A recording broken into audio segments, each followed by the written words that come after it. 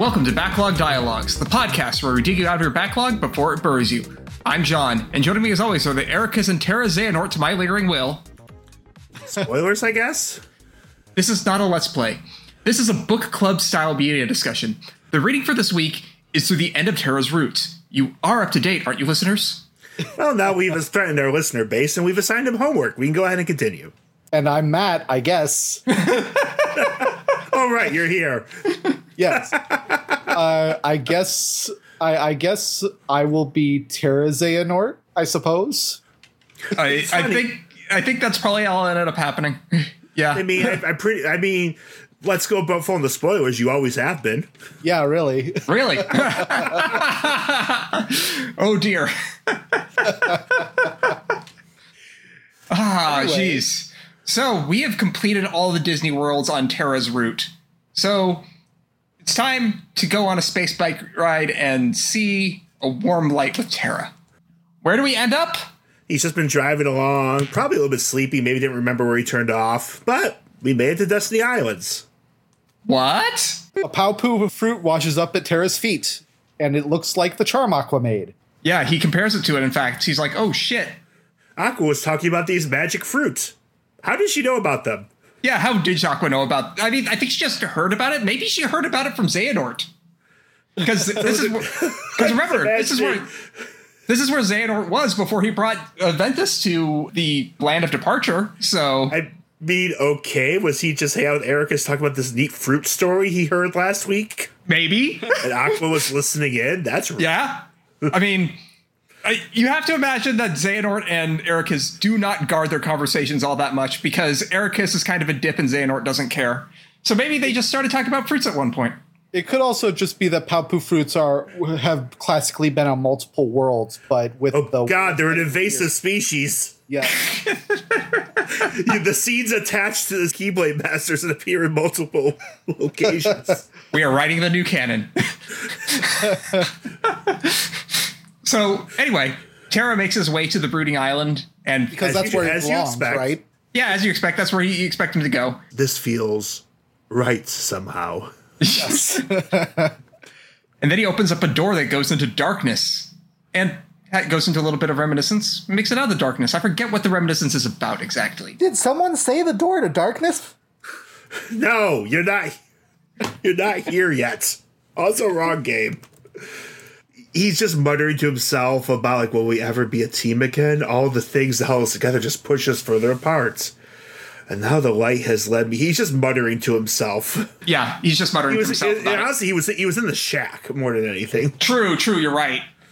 Yeah. And then he sees a young Sora and Riku go running by, and we have a pretty clear idea now of what the time frame of this series is. This is like 5 years before Kingdom Hearts 1. Is it? Because I feel like they're like 6. I would say they're like 8.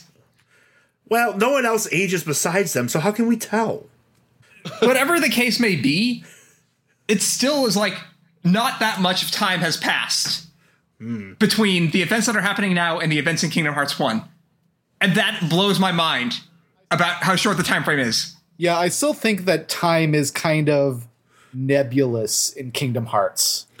Are we playing my Narnia rules where the time is wherever the hell the author felt like this book? Honestly, it works for fantasy. It could work for this. I mean, Narnia rules just means you get to make up whatever you feel like. Aslan is both an ancient legend and was also, lost a battle like a few weeks ago. Well, I was more talking about how in the first book to the second book, 1 year is 1,000 years. From the second book to the third book, 1 year is 3 years. You can just roll a die every time that a book shifts. Well, I mean, we kind of did that in Final Fantasy 14 too, 14 as well, right? With for Shadowbringers, yeah. For Shadowbringers. Once. We did it once. Well, technically multiple times because multiple signs went in at different times. Yeah, but it's not like we actually saw any of that. We just heard them complain about it. We heard them complain about it. And it's only like over a course of like 5 years. Whatever the case may be, speaking of making things up as we go along, Terra sees light in Riku and wonders if he was here to meet this kid. Terra, that light's not coming from Riku. I just point out, has anything Terra done actually been guided by some intellect, much less his own, until this point? Technically, if you consider Xehanort as having an intellect, then maybe that. I bet I could get him to mess with some kids and ruin their future. And I would argue he does now. Yep. Sora and Riku wonder what the fuck's up with this big guy. They don't question it. They're just like, oh, hey, where'd you come from? You're not from around here. You're not from the main island, which I'm pretty sure exists. Yep. I mean, we know where the main island is, kinda. That's where Sora's mom is off screen. And where Kairi might go to school? Might. She has a school uniform. Riku finally decides to ask if Terra came from the outside world, and... Wait, if Kairi goes to school with Selphie, are they going to the garden? Also, technically, Kairi's not there yet, so... Well, that's for a later arc. That's for one of the later paths. Yeah. So, yeah, they don't live on this island, so, like, Riku... I don't know what's going on in Riku's mind right now.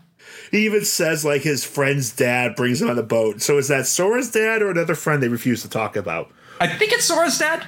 No, it's worse. It's Tidus's dad. It's Jack. He's actually trying to be a good... Oh, shit, it is Jack. Jack definitely has to be the one that's taking this to the island. It can't be Sora. Sora doesn't have a dad. I'm terrified about the idea of Sora having a dad.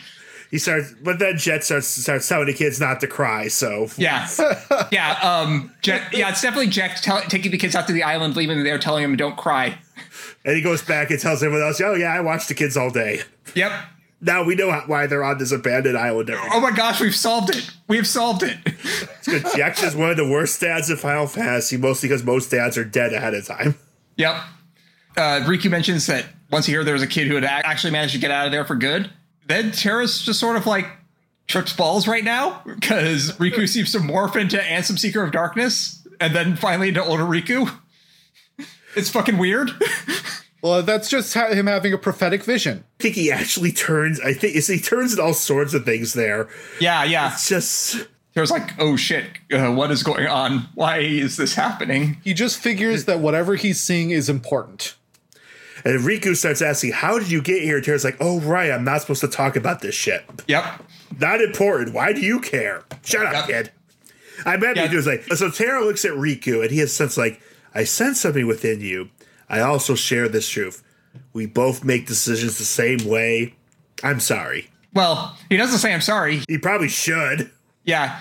Instead, he decides that he's going to, like, give Riku the right to use a keyblade. Because that's a good idea. It's really ritualistic, too. It's really important. Yep. Outside this tiny world is a much bigger one. In your hand, take this key. So long as you have the makings, then through the simple act of taking, its wielder you shall one day be. And you will find me, friend. No ocean will contain you then. No more borders around, or below, or above, so long as you champion the ones you love. By the way, that's a really lazy rhyme scheme. I can't quite pick up on it. Because it is almost a poem. It's clearly a ritualized poem. And with that, Riku's been inducted into the Keyblade cult. Don't tell Sora, it's a secret. Sora was watching. Yeah. Well, Sora was up on the dock just watching to him, like, what you doing with that old guy? But Terra literally says, this is a secret or the magic will wear off. So an old man told you to take his weapon in your hand and then don't tell anyone about it. Yep. A little bit creepy. With that, Terra has resolved to protect his friends, and his starting Keyblade becomes the ends of the earth. Which I believe is familiar to us. Yeah. It looks very much like Lingering Will's Keyblade. Just like Terra's armor looks like Lingering Will's armor. You think they're trying to tell us something? I think they're trying to tell us something. Yeah. In all seriousness, it's dramatic irony. We know where this story is going. Yep. I mean, we're booted right out of Destiny Island, so can never go back as soon as the scene's done. We don't even get to control. Oh, yeah. It's completely bubbled off from us. We cannot go back to Destiny Islands ever again, even though it's on our map. Destiny Island's wow, thanks for screwing everything up. Get the fuck out. Yep. It basically seems like part of Terra's destiny is to give Riku the ability to use a Keyblade. That is part of it. That is part of Your it. destiny is to deliver something to someone else. So he's a delivery boy, just like Sora. Yep. Riku, how many delivery boys? I mean, that's part of being an RPG protagonist. Terra sees another light out in space, and here's Xehanort calling. But he first wait, was that light Ventus? Oh, well. Yep. Yeah, Xehanort calls from. The Battlelands are back open for Terra to go visit. And Xehanort has upgraded to just ominously standing on a rock, taking the high ground. There's a great big pillar. It's from up here, everything's awesome. Yep. Taking the high ground is something that cool people do in these kinds of stories. Yep. It's I made... And Xehanort's just... He has just gotten brazen now. He's like, I have terrible news. Ventus discovered his origins. He was so angry. He's going to go hurt Eraqus or something. I don't know. You should go see what happens. Yep. And with that, we get Terra's third level 2 command style, Dark Impulse. Surprised that we don't get this like just with the fight that happens next. No, we get it before that fight. I was very meticulous in my note-taking. But it's time to go back to a place we've been walled off from again. We haven't been walled off from Land of Departure. We can go back there to look at treasure chests whenever we want, I think. Maybe. It's funny because you think Terra would absolutely refuse to go there. Right.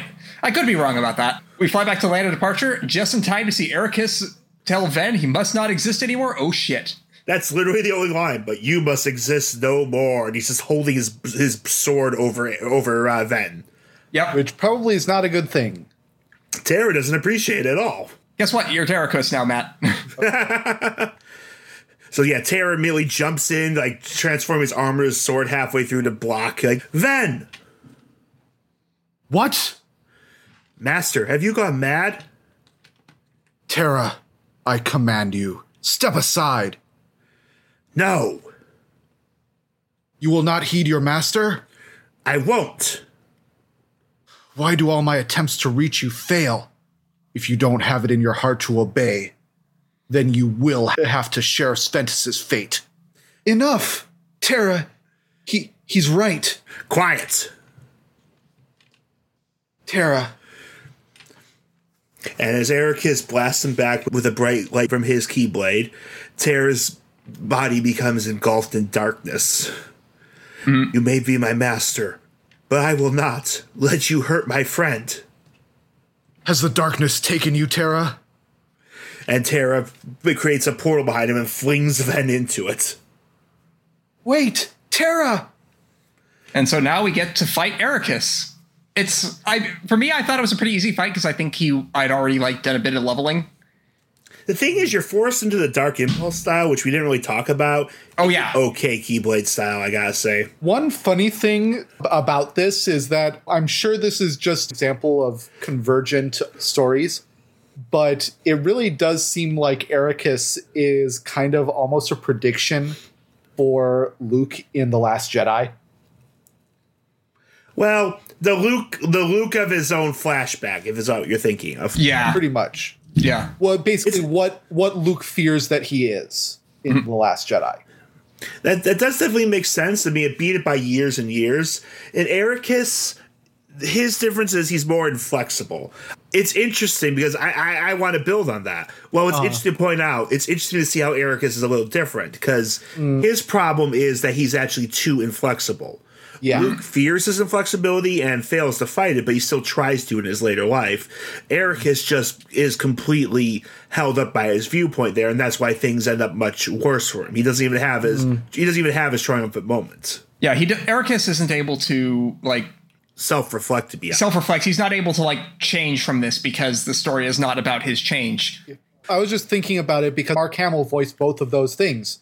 So I imagine that Mark was probably thinking about Eraqus when he was doing Luke's part in The Last Jedi. I think that's probably a bit of a stretch, but it'd be interesting. It's hard to say because I know he started his Last Jedi role hesitant about it, though he definitely spoke up later saying that he felt it worked. But when he first heard about it, I remember he had problems with it. I want to piss off the jerks, and so all I'm going to say is Last Jedi is the only good Star Wars movie. I do want to talk about Dark Impulse a little because it's kind of a weird style. Do you even do that much other than create that warp underneath them for the finisher?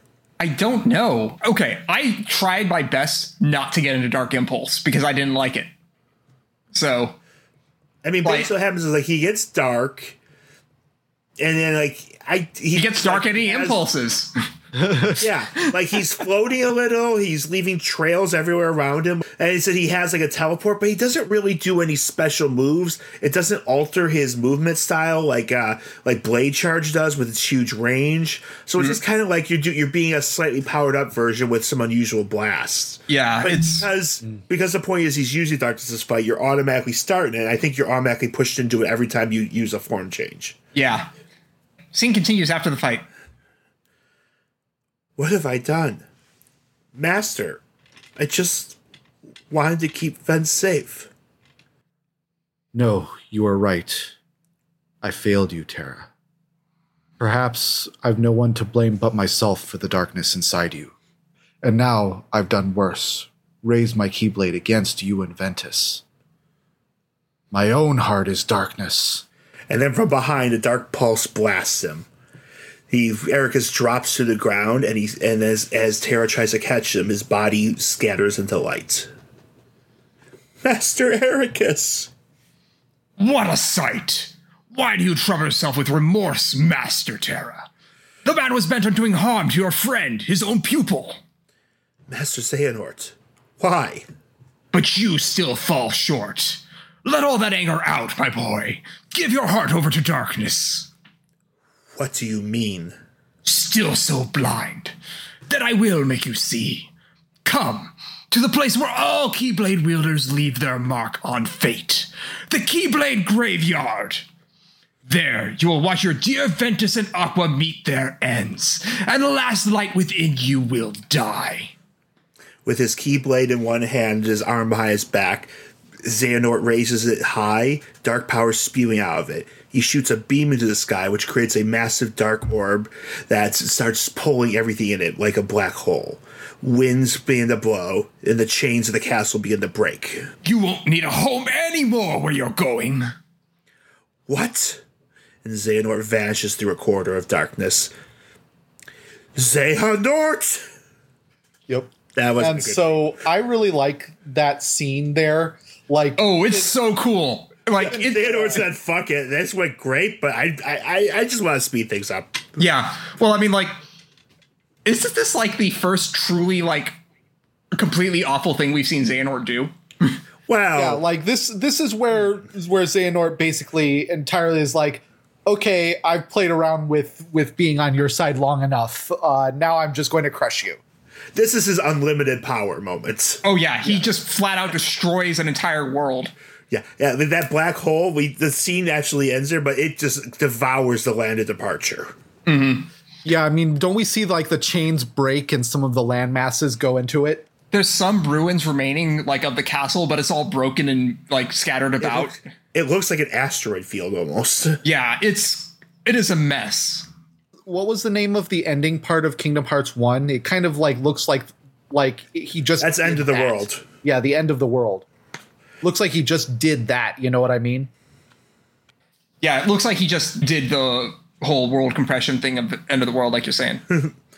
Is that it's like it doesn't even seem like he tried that hard. Like he literally, it's strange while he holds his blade in one hand without even breaking his arm behind his back posture, and it's just a simple blast. Oh yeah, he's very much in his like, you know, Frieza moment. I'm going to simply destroy this world because I can. And I don't need 5 minutes. I have teleports. Yep. And after that fight's done, we get the Chaos Ripper Keyblade, which is strong but reduces magic. Good thing Terra doesn't give a shit about doing magic damage. Yeah, that's one of the better ones once you get it. I would argue the story context there is this is a corrupted Keyblade. Oh, yeah. But it's also Terra's best Keyblade by far. Unless you get the Ultima weapon, but... This reads like it's the Keyblade of his anger and his darkness. Oh, yeah. It is. And unless you're going to go and do a bunch of side stuff to get the Ultima weapon, this is the best Keyblade for Terra. Well, we also get something else to go along with it. Xehanort's report number 8. My brother pupil Eraqus thinks only in absolutes. He has persuaded himself that light is the only way, but forgets that light cannot exist without shadow. I believe a balance of light and darkness is what sustains our world. But too much of the darkness has been stamped out, disrupting that balance. Someone must tear down this tyranny of light and reorganize the world around the darkness, which then creeps back in. Eraqus and I did not see eye to eye. I left and wandered the world. This was perhaps the first time I felt truly free since that day I departed my boyhood home. But free to do what? I had already shown the mark and become a Keyblade master. But having been passed over a successor, all that remained to me was the road of a teacher. Ordinarily, Keyblade masters take pupils under their wings, valuable minds in which to impress the precepts of the Keyblade wielder and keep our profession alive for generations to come. Was my time drawing to an end, then, after all I had accomplished, since casting away the place of my birth? Surely waiting for a quiet death would not do. Not when there was still so much I needed to see for myself. Powers help me, I thought. My body is so old. God, I love doing old Xehanort's voice. It's so much fun. Yeah, it's a fun voice. You do a good job hamming it up like it should be done. Oh my gosh, like, I want to do this voice for the rest of eternity. This voice is incredible. And I just love it's very close to what Nimoy's natural voice is at this point in his life. It's just voice. He just has a wonderful sounding voice, especially when he's overacting. Oh, yeah. So, yeah. All that done? Time to run towards the end. Yep. It's time for the Keyblade Graveyard. Which is a really striking place, even... Oh, my gosh. From seeing it a little bit, you're like, holy shit, that's a lot of Keyblades. Yeah. Well, we don't see all the Keyblades right away when we get to the Keyblade Graveyard. It's the same land as the Badlands, but apparently he just never noticed this major part of it. Yeah. I do want to mention one thing, though. Before we get talking about the story, this world's a little disappointing for a last world. It's really small. The visual is wonderful. The music is fantastic, but the gameplay is 3-screen. It's 3 screens. The first one you go up a hill, the second one you run away from some tornadoes, and the third one you go through this long, narrow ravine. Very striking, but it doesn't mean much. Yep. But yeah, you mentioned the music. And also, if you've been keeping up with all your stickers right now, you should have enough stickers to get the best Keyblade form, which is Rhythm Mixer. Screw the darkest overtaking the world. I'm gonna dance. Yes, Rhythm Mixer is far and away the most powerful thing you can do in this game. Yep. Basically, you use it by overcharging electricity through a second form, mostly. And what is like you start doing rapid forward strikes. You're hitting with a rapier to interesting music notes. Mm-hmm. And then at the end, like it summons a huge set of circles that you just input rhythm commands into to cause blast for its final. Yeah, like it does so much damage, and it is honestly like the best strategy against a lot of end game bosses, even post game bosses. It's crazy good. It is worth noting the final sticker is always in the graveyard, so you're never going to get it before this part of the story. Yeah, exactly. No matter whose route you will go on. Correct. So yeah. Anyway, let's actually talk about the story now. Yeah, we know how important this zone is. We know that this is where Xehanort's going to enact his plan. Yep. Terra resolves that what he does for friendship. As you were saying, like, even though it's really small and not all that interesting, the music here is so good.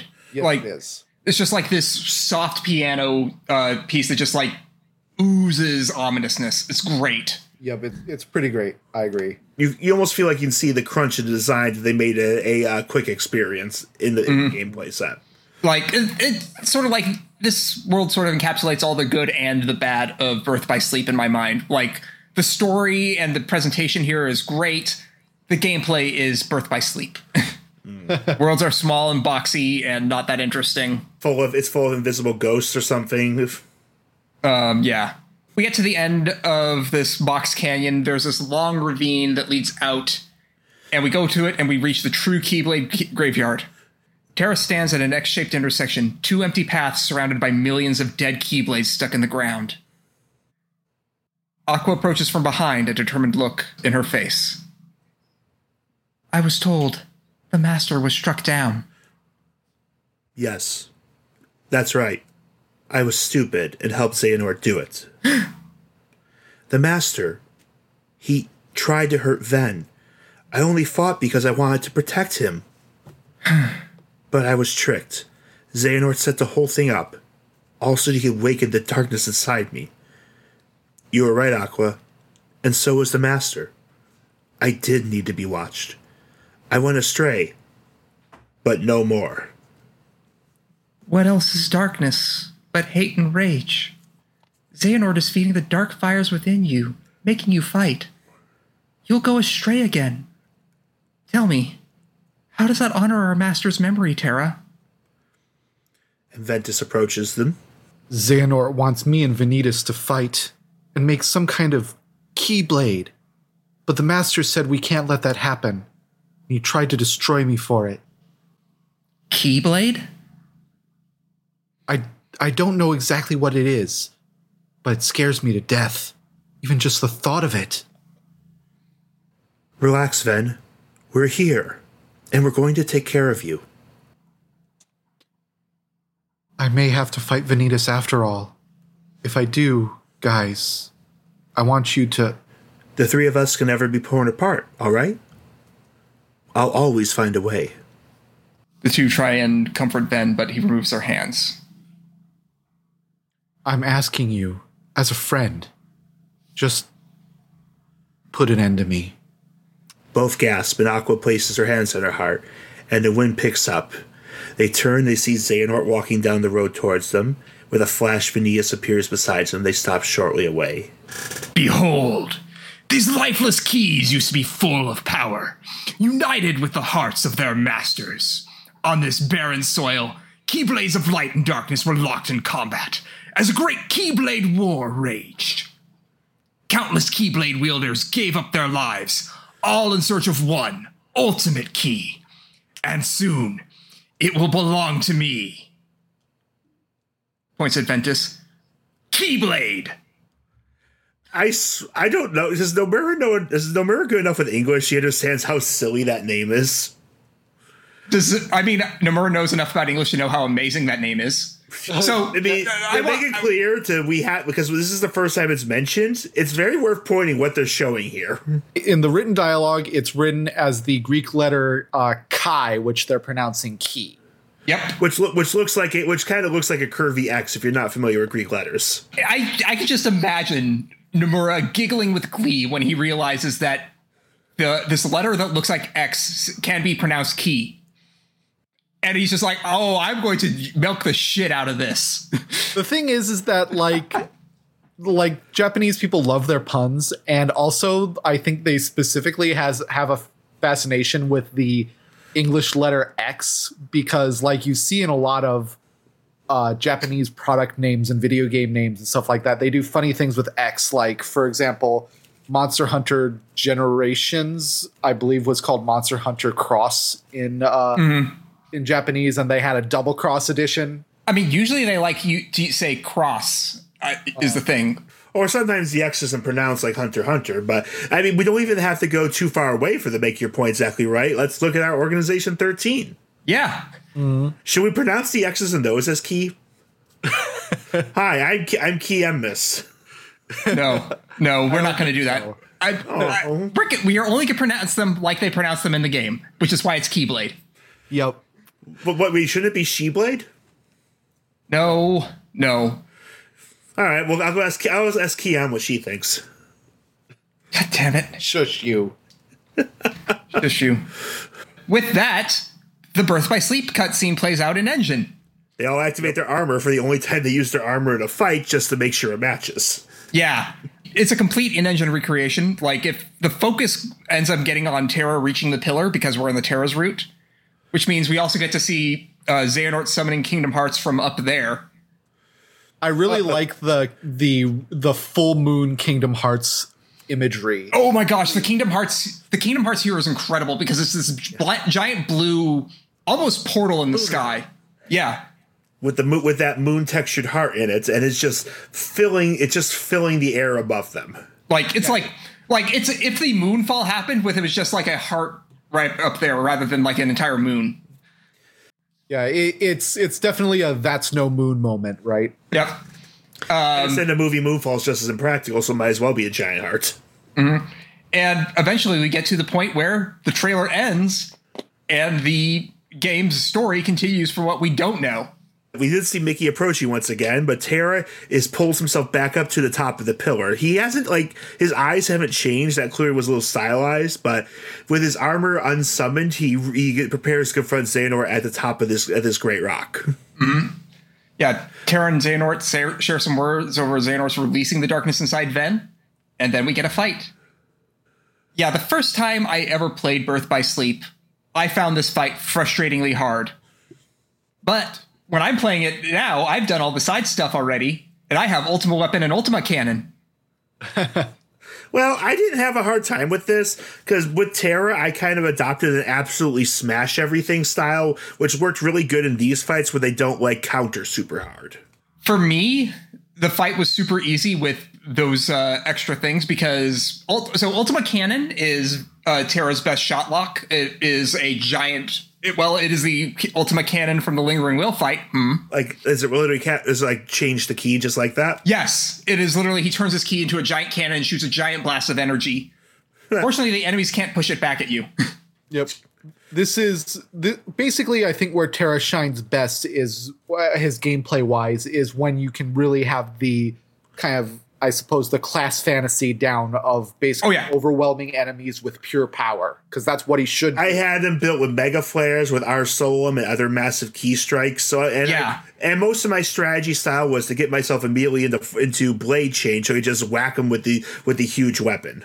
Mm-hmm. So Terra starts off the fight just against Ventus and Xehanort, and it's only a little bit into the way of the fight. Xehanort just tells Ventus to go kill Aqua. Well, you really should say his line. Did you not know that one's pretty funny? Go take what Ventus owes you, and take Aqua's life. It's like, also, yeah, do that. It's like the second one sounds like he sent him to the grocery store for it. Yeah, like, go pick up milk, eggs, and murder Aqua. Yep. They were out of murder Aqua. What else should I get? Yeah, Terra gets fucking pissed off, and an aura of darkness arises around him. Terra goes super dark Keyblade Master, and I know. Let's go ahead and do these two lines again for between the three of them. I know we're doing a lot of lines, but as opposed, like, oh, we should have done this one. You see how powerless you are to save them. Savor that rage and despair. Let it empower you. You will pay, Xehanort. Was my master? No, my father, Eraqus, not enough for you? Leave my friends alone! Yes, boy, that's it. More! Let your whole heart blacken with anger. Good. Oh my gosh, so Emperor. Much Emperor. We've gone full Palpatine here. Let's be completely honest. Yes. The one thing that I appreciate about Kingdom Hearts is that Kingdom Hearts is, unlike what I've seen of Star Wars, I think the idea that darkness and anger and rage are bad makes a lot more sense in the Kingdom Hearts universe than in the Star Wars universe. You know what I mean? Well, I'll argue that Kingdom Hearts gives a space saying they have their place anyways. Yeah. Like, maybe not in this game, but others. Like, in this game, we're very much getting into, like, the start of all the problems that have impacted Sora and Riku's lives. And part of that is setting up, these are the things that these characters could not deal with, that Sora, Riku, and Kairi will be able to deal with, and that's what will make them the superior heroes. And in Terra's case, how Terra handles his rage is paralleled with Riku. How Riku will eventually learn to accept rather than fear it, but still he masters it. Yeah, Riku masters his emotions, but doesn't, like... I mean, he has a terribly hard time with it, but... Yeah. Riku masters his emotions while Terra goes down a dark path. He suppresses them until they burst. Yeah, that's the... And then he has absolutely no skills, no experience to deal with them, and they just run rampant. Yep, so... Terra versus Xehanort is a pretty easy fight, I found. Again, I feel like he just kind of lets you wreck him. Oh, yeah. Because right after the fight's done... He has what to say. Xehanort goes, "Only now have I truly won." As he kneels to the ground, he punches his keyblade for balance. His breath is heavy and wheezing. But Terra looks up and sees an explosion and the ground shaking far away. There, you see... Terra hesitates, unsure of which way to go, but Xehanort remains constant, and there's a great pillar of light behind them. The Keyblade has been forged! Then... And now, Terra, it is time for the final union! Holding his Keyblade by the blade itself, he thrusts it slowly into his chest. A beam of light shoots out of it, and Terra spins at the last moment. What? At last, our moment is here! Out with the old and brittle vessel, and in with a younger, stronger new one. A orb shimmering with light floats out of his body as his Keyblade fades. I swore I would survive, and be there to see what awaited beyond the Keyblade War. And now, it is your darkness that shall be the arc that sustains me. The heart flies towards Terra. Terra instinctively activates his armor, and there's a flash of light. The light escapes, leaves, and Terra stands with his armor encased in darkness. Xehanort closes his eyes and fades into his points of light. The armor shatters, and he drops his keyblade, and his hair turns silver and his voice changes, with Kingdom Hearts shining behind him. This heart again belongs to darkness. All worlds begin in darkness, and all so end. The heart is no different. Darkness sprouts within it. It grows, consumes it. Such is its nature. In the end, every heart returns to the darkness whence it came. With his eyes glinting a new bright yellow, he smiles. He summons the Xehanort's keyblade and walks forward in Terra's body, leaving the armor in pieces behind him. But then chains cover the world, and he stops as if he's surrounded in a dome. What? A sound behind him. He turns around, and the armor is fully gathered and assembled, kneeling with his hands on the keyblade plunged in earth behind him. It waits in silence. Your body submits. Your heart succumbs. So why does your mind resist? The lingering will of Terra rises to its feet, draws the keyblade, and Rage Awakened begins to play. For those who fought long and hard enough to remember that song as a nightmare, now it stands behind you. It's so good. This scene is so incredible if you fought Lingering Will in Kingdom Hearts 2. Yeah, I think that's a really fun reversal, actually. Like, it gets me so pumped up. Also, I just want to make a small little comment here. Like, this line that Xehanort says at the end, where he talks about body submitting and the heart succumbing, but the mind resisting. I think that, like, pretty conclusively ties mind and willpower together as separate from body and heart. Fully establishing our trinity, as I've been trying to talk about before. About that mind, body, spirit, that mind, heart, spirit, body, heart, spirit. Yeah, body, heart, spirit. Body, heart, will, power. Yeah. Yeah. As like the way that it works in Kingdom Hearts. We were talking about that Trinity idea in earlier episodes. The heartless are the heart, but they have no intellect for the most part. Right. But the nobodies who are subtract hearts still, for ones that are strong enough, they more naturally regain a will and a mind. Almost no heart would have, but almost any reasonably powerful nobody can. Right. Mm-hmm. So it tells you that the mind and the will stay with the body for the most part. It still requires a certain level of strength, but... So the fact that Terra is a will without a body or a heart right now is pretty fucking wild. And I feel like later it's implied that his heart and mind are still within the body. Like we see... Yeah. Like going forward... let's be clear.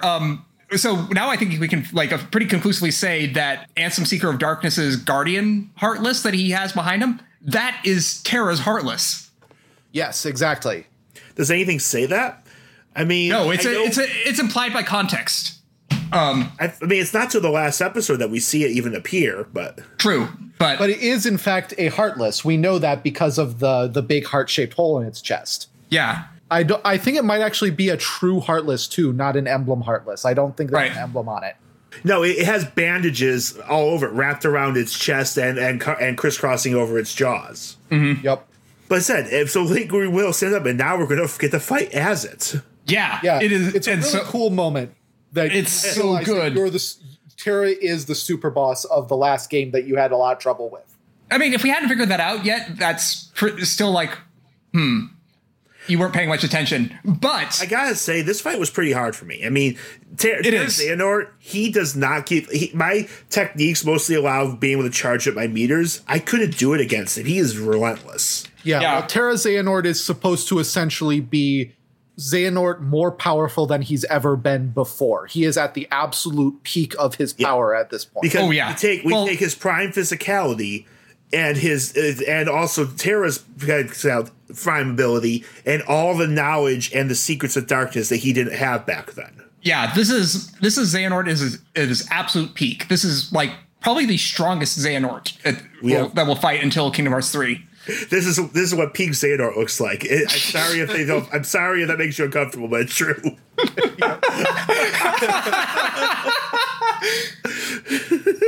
Oh gosh. Got you with that one. Gosh. But yeah, so this fight, I actually couldn't use form changes the first time I played through it. I had to restart due to issues with my system, and that time was easier because I was better at it. The first time, I just kind of had to whittle them away and remember to use shot locks again. Because again, in my first attempt, I wasn't good at remembering them. Right.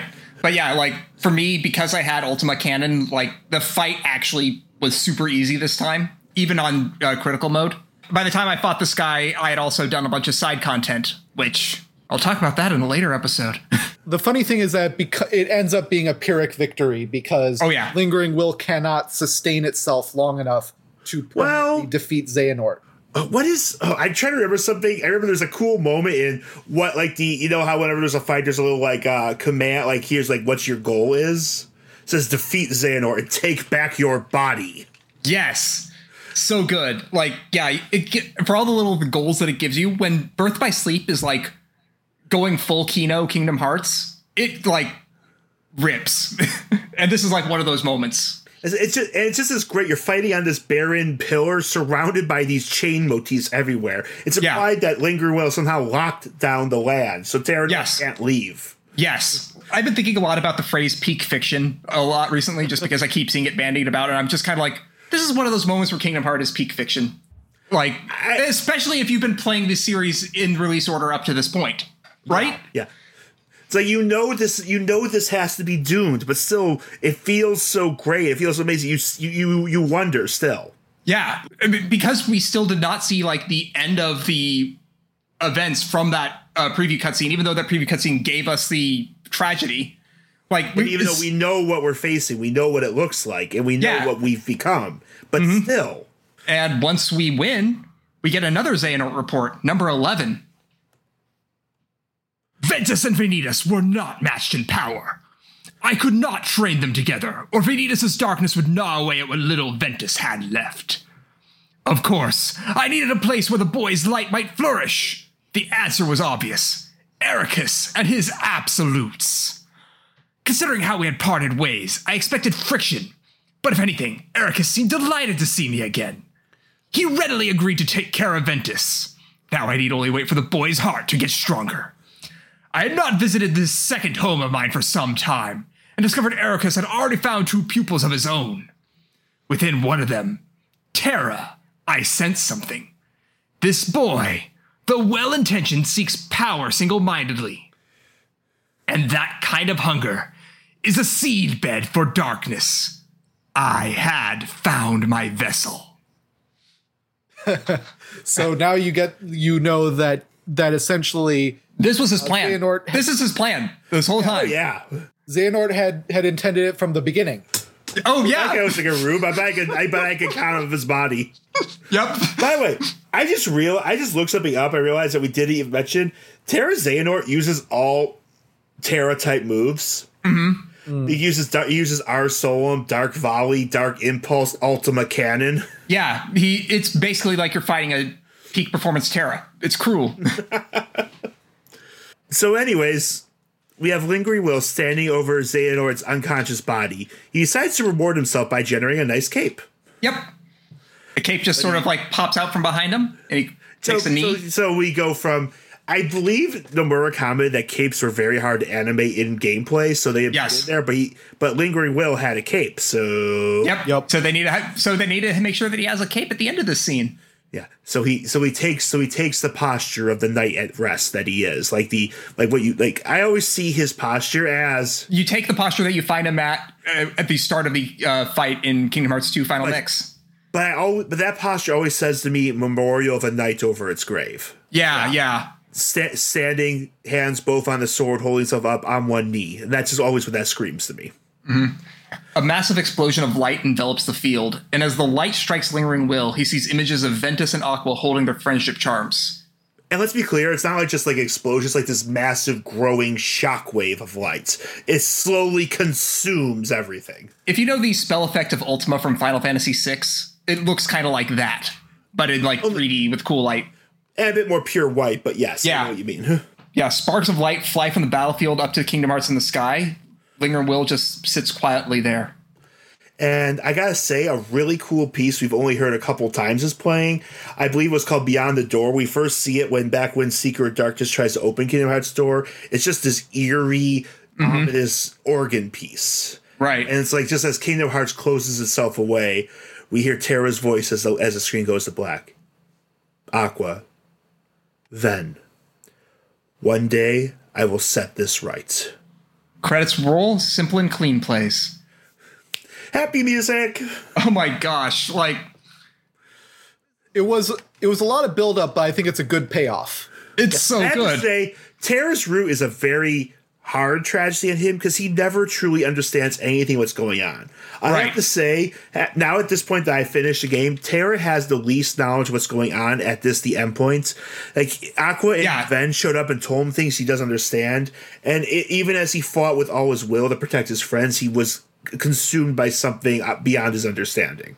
Yeah, I really think that Terra's basic character is essentially, I want the power to protect my friends. And as long as I have enough power and I can focus on protecting my friends, I don't have to care about what's right beyond that. And that is ultimately what leads him to his downfall, which, and it sets him up at a spot where we'll be able to maybe have him keep that promise one day, where he will one day set this right. But all we know of Lingering Will is that while it still has intelligence, it's definitely like its mind is struggling. Like Lingering Will in Kingdom Hearts 2 is forcing itself to become aware, and it easily mistakes you for Xehanort. And at the end, it only can store like he realizes you're familiar. Like it's surviving, but it's clearly not easy. Yeah. So I think, do we have anything else we want to say about Terra's route? As much fun as I did make of him for being the Rube, it mostly makes sense. Yeah, I actually think we've made fun of him a lot, but I think he's a really great character. Well, yeah, and I mentioned before that, I understand why Terra made the decisions he did. Sometimes he does a couple dumb things, but at the core, everything he did was wanting to prove himself and to protect his friends. Yeah, he is, honestly, I would say he's more failed by the Keyblade Master system than failing of it. Like his master struggles to understand people. He doesn't see himself as infallible, but he just sees it as, oh well, I failed, let's try again without changing anything. Right. He keeps saying, my students are failing me, but I'm still right. Like, I'm failing my students, why can't I do it? But I'm still right. Eraqus is blinkered by a lack of perspective. And I will say that only gets proven more as we go on. I think what you were saying a bit earlier about the fact that Terra knows the least is also why I think Terra is the best route to start with. Theoretically, you could start with any character and play the story in any order, but I think the reason why the story is most satisfying if you start with Terra first is because he knows so little overall. If you think about it, he only interacts with Ventus once, and that's during that one fight with him and Xehanort. He knows almost nothing about this character everyone's talking about. Right. He knows very little about Ventus, who we will learn a lot about in the next two arcs. He comes in on scenes like Eraqus and Ventus where we don't know what's going on, so he comes too late. You only get part of what happened. His first encounter with Aqua outside of the Land of Departure is Aqua's first steps into the world, we'll find out eventually. So we don't see all the stuff that she encounters with it makes her go from, oh yeah, I think you're cool, to, dude, what the fuck? Like, no, I love you, but stop. With Terra, everybody's just out to manipulate him. Whereas with Ventus and Aqua, we see a lot more of them just doing their own thing. And so they find out a lot more about the worlds and the characters. That just generated an odd thought. Remember during Chain of Memories on Riku's route, he gets told by memory side, you only remember the dark around you. Those are the only memories left in you. Terra, his perspective keeps taking him to the worst parts of the world. Whether he gets tricked by it or fights against it, he keeps going. He only seems to encounter darkness. Yeah, he keeps running into villains, and that keeps harming him too. Is the fact that he keeps running into villains, and he has a few moments which are better, like his Cinderella interaction's pretty good, but still at the same time, it's like his worldview somehow is pushing him in this horrible direction. Yeah, it is very much a tragedy in the Greek sense, where his fate continues pushing him this way, and he can't really make decisions to go away from it. And his flaw is his lack of confidence. So he feels he has to push down. He doubles down. He swears nothing will happen to his friends. He thinks he has to do it all because otherwise he's not good enough. Right. He needs to he needs to find a way to be strong, to use the darkness that is preventing him from actually achieving what his master wants him to. Yeah. Yeah. But he gets torn between it. That darkness is something he's ashamed of, but also something that he then wonders if he can use. He goes back and forth, and unfortunately, he's just getting pulled back and forth by almost everyone that talks about the darkness is doing so with their own agenda. It really leaves him not able to have his own unbiased view because he keeps getting these things pushed at him or these bad experiences. Right. And also, it really doesn't help that he can't trust his own master. Yeah, that's another thing, is the honestly betrayal from Eraqus to him is sort of the final catalyst that completely sets everything in its final stages. And I feel Eraqus fails him from the start. He says, how can I would make you a master, but how can I when there's darkness in you? Right. That's a horrible way to go about things. It's literally saying you should feel bad. I would be happy of you if you weren't bad. Wow. Yeah, that is that's before they even leave that line happens. Yep. Yeah, and because of that, it's very easy for Xehanort to manipulate Terra. Yeah. Because he presents himself as the rational alternative. Look, he's even respected. Even Eraqus respects him. Yeah, So, that's a big thing. Is because Eraqus is so okay with Xehanort's bullshit, despite the fact that Xehanort is clearly using darkness, is a massive failure on Eraqus's part. And we'll get into this later. We find out Eraqus knows way more than he should be talking about. We see him see how far Xehanort has gone in the past. Yeah. Even if we give Eraqus a massive, okay, and say, okay, I'm hoping my friends turn over a new leaf. Even if you say you can trust him now, it's still worth mentioning this happened in the past. So if I'm wrong, maybe it's just something you should be aware of.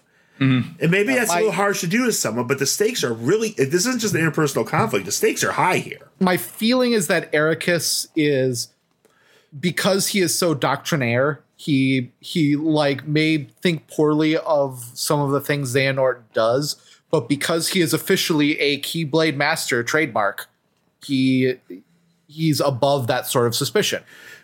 And I understand you thinking that just from this path. I will say one of the later paths really has me draw that into question. But I understand why the evidence we're presented here certainly suggests that. Yeah. That's what I always thought. But there is stuff that kind of contradicts that later on. Yeah. Yep. I think that's probably a good place to circle back around next week and start with Ventus's route. Yep. And that'll be a lot of fun because I think Ventus's route through the Disney world is actually a lot more interesting. It's the second route for all the second bananas. Yeah, and also probably the most fun character to play as because he's the one that plays closest to Sora. Yeah, he's actually a little bit quicker than Sora. So yeah, we'll be seeing you next time for that new route. But until then, I'm Jared. I'm John. And I'm Matt. And remember, a good story is best enjoyed with friends. Thank you for listening to Backlog Dialogues. If you're enjoying our deep dives and discussions, be sure to leave a 5-star review on the podcatcher of your choice. If you're really enjoying our deep dives and discussions, you can support us on Patreon at patreon.com/backlogdialogues. If you'd like to hear more episodes, you can find our archives at backlogdialogues.com. Special thanks to Eli for our theme song. Kingdom Hearts and all associated trademarks are the property of Disney and Square Enix. Please support the official release.